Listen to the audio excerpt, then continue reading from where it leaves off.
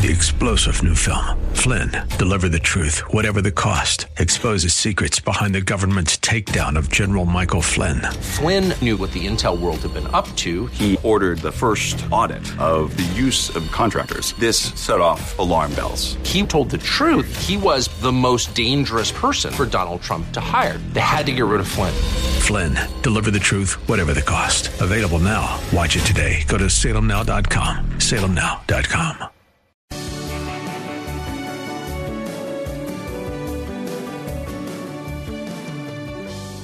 Bob Burney Live. Looking at today's news through a biblical worldview.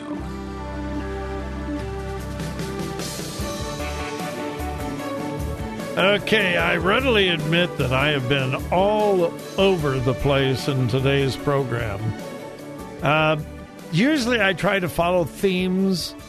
You know, this segment, the next segment, I have a theme, you know. Today it has been a shotgun approach. It's just been all over the place. And I understand that. It's been kind of potpourri. But there are some stories that I want you to hear today, and that's why I've been kind of hopping around. And this one, I would assume, I could be wrong, but I would assume the mainstream media will completely ignore this. And yet this is a huge, huge story.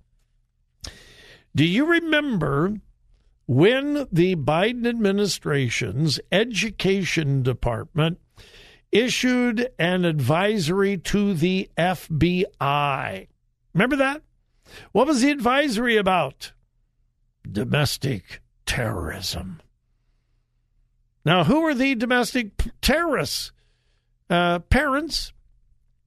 Now, what were these domestic terrorist parents doing? Well, they were doing the unthinkable. They were actually showing up at school board meetings and asking questions. How dare they question the professionals? How dare they actually want to know what their kids are being taught? Anyway, it caused a huge controversy. Do you remember that? The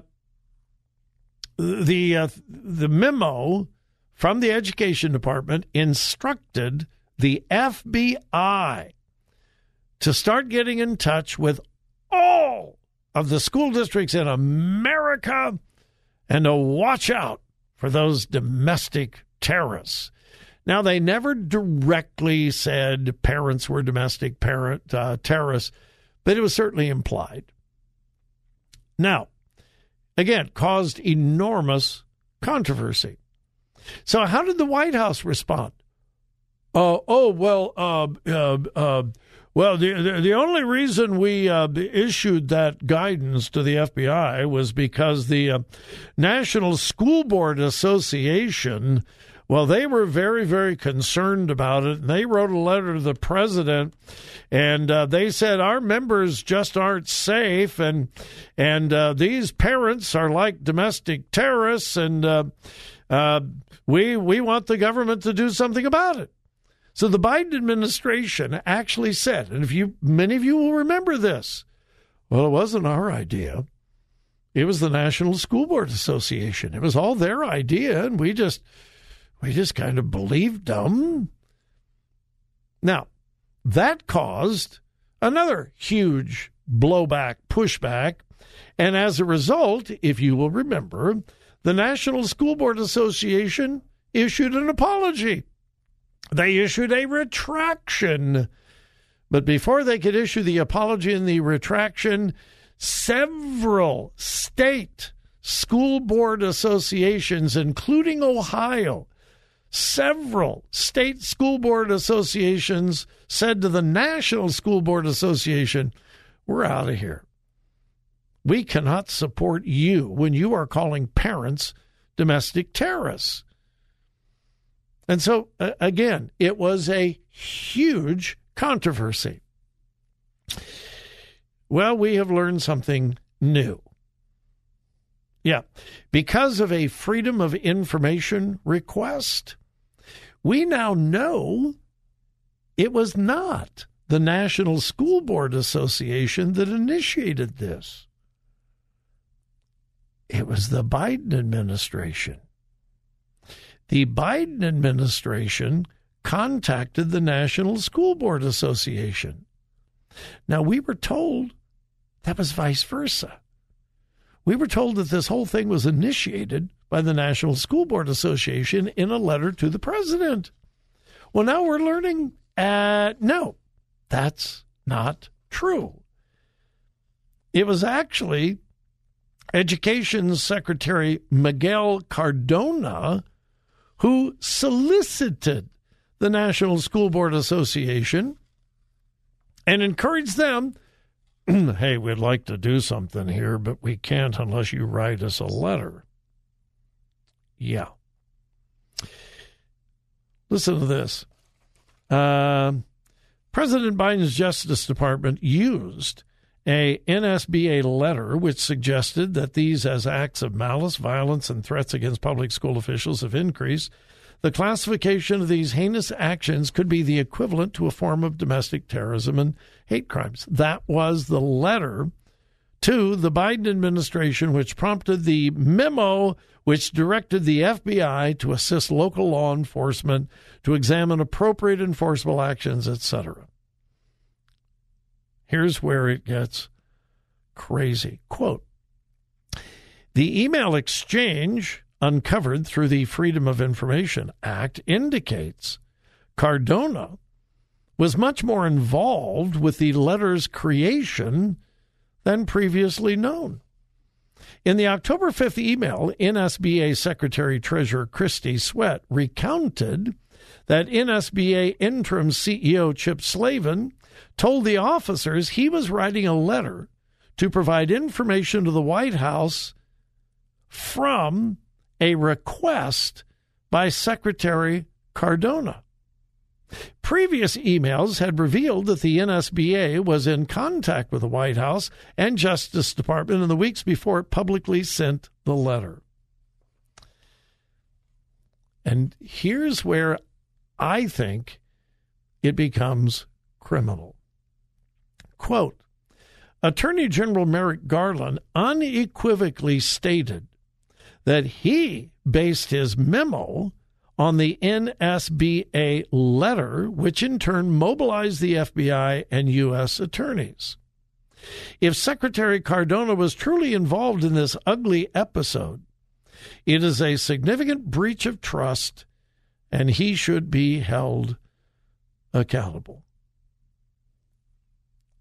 Somebody, maybe several people, blatantly lied about where this letter came from, why the memo was given to the FBI from the Justice Department, and it looks like it goes all the way to Attorney General Merrick Garland, and it would seem that there is sufficient evidence to conclude he just lied through his teeth.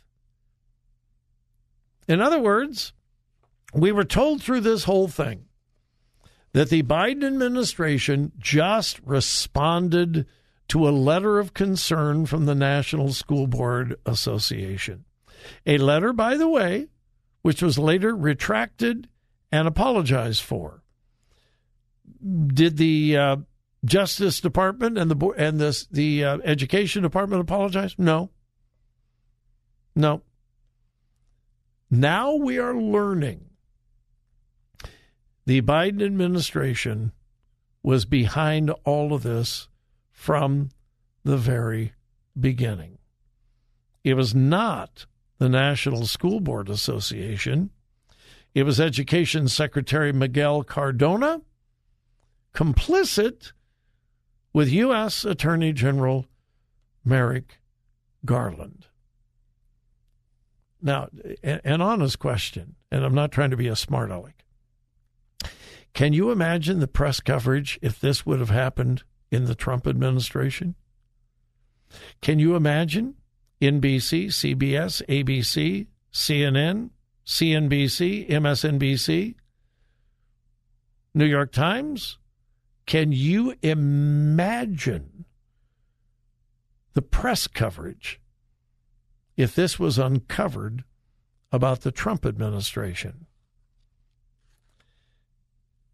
Now, will we see coverage of this evening? I doubt it. And if not, do you need any further evidence of the gross bias of the news media? That's a big story. It really is. And unless I'm wrong, it will be buried.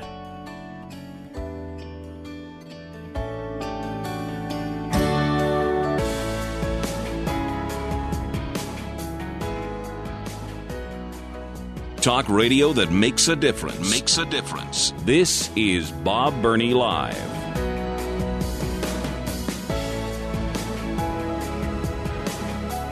Oh, I've been waiting for this. I have been waiting for this.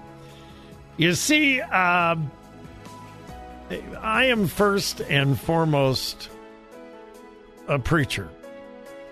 I love doing this radio program. I am so grateful for it. I am grateful for all of you. And I hope I can do it for a long time. But I am first and foremost a preacher. God called me to preach when I was 12 years old in the mountains of California at a wonderful camp called Hume Lake. Thursday night, I can tell you who the preacher was. I can tell you what the sermon was when I went forward to the invitation and surrendered to preach. And I began preaching on a regular basis when I was 16 at a Skid Row mission in downtown Los Angeles. And I've been preaching ever since. And I've been waiting for this because I am not known for my brevity. No, I'm not. So when I saw this, I thought, well, I love this. Brand new research indicates, well, let me read the headline to you. Less than 10% of evangelicals want shorter sermons. Yes. It's from a research piece called The Congregational Scorecard: What Evangelicals Want in a Church. Quote, fewer than 10% of evangelical Protestants want to have shorter sermons. See there? I've been telling you that for years. All right, seriously, I think that's encouraging. Because we are seeing a trend, sadly, away from the preaching.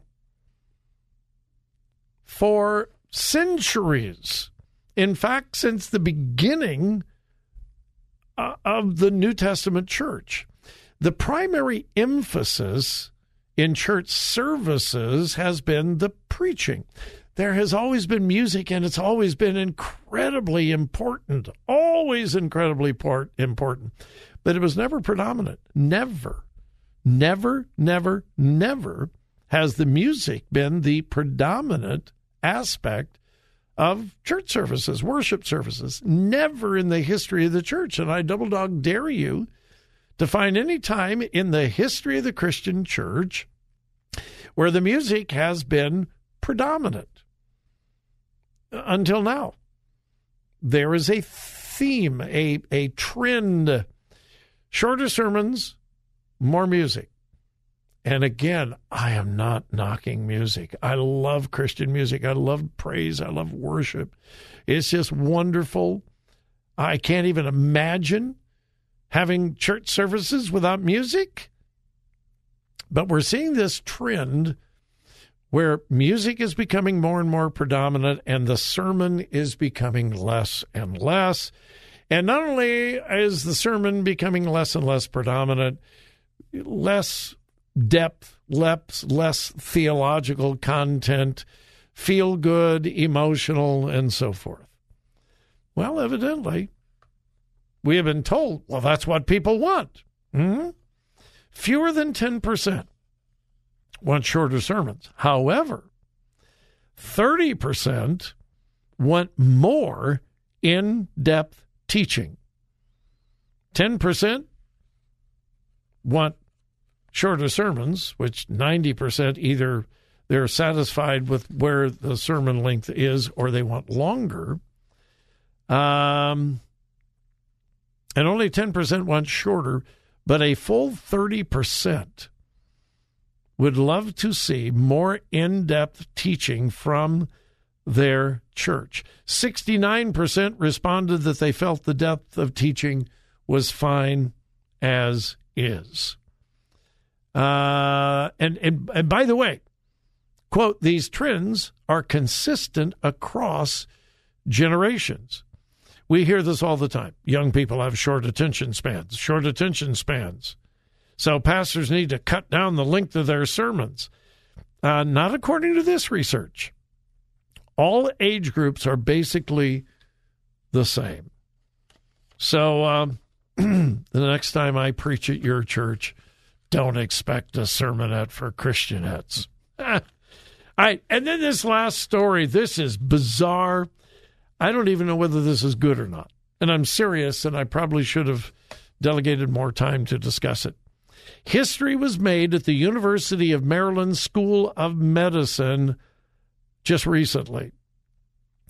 They transplanted a genetically modified pig heart into a human being in a first-in-the-world surgery. The chief of surgery at the University of Maryland School of Medicine said this was a breakthrough surgery and brings us one step closer to solving the organ shortage crisis. There are simply not enough human donor hearts available to meet the long list of potential recipients. It's a shocking number of people who die every year waiting for transplants. More than 6,000 patients die every year waiting for a heart transplant. It's a pig heart, but genetically modified to reduce the risk of rejection. It's a pig heart. Is there anything morally to be concerned about? Maybe we'll discuss this another day. It's bizarre. For many, it would be very exciting. A pig heart. No, it's true. It really is. The patient said, will I oink? No. Hey, have a great evening, but please remember whose you are. Listen. Think. Discern. 3-star General Michael J. Flynn, head of the Pentagon Intelligence Agency, knew all the government's dirty secrets. He was one of the most respected generals in the military. Flynn knew what the intel world had been up to. He understood its funding. He ordered the first audit of the use of contractors. This set off alarm bells. The explosive new documentary, Flynn, Deliver the Truth, Whatever the Cost, uncovers the facts behind this scandal. Flynn told the truth. He was the most dangerous person for Donald Trump to hire. I find out the worst enemy that I'm going to face in my life is right here in America. They took my assessment and they wanted me to change it. And I was like, I'm not changing it. They had to get rid of Flynn. With in-depth interviews, archival footage, and never-before-seen personal records of the man behind the headlines. I just felt like I was drowning. Flynn, Deliver the Truth, Whatever the Cost. Available now. Watch it today. Go to salemnow.com. salemnow.com.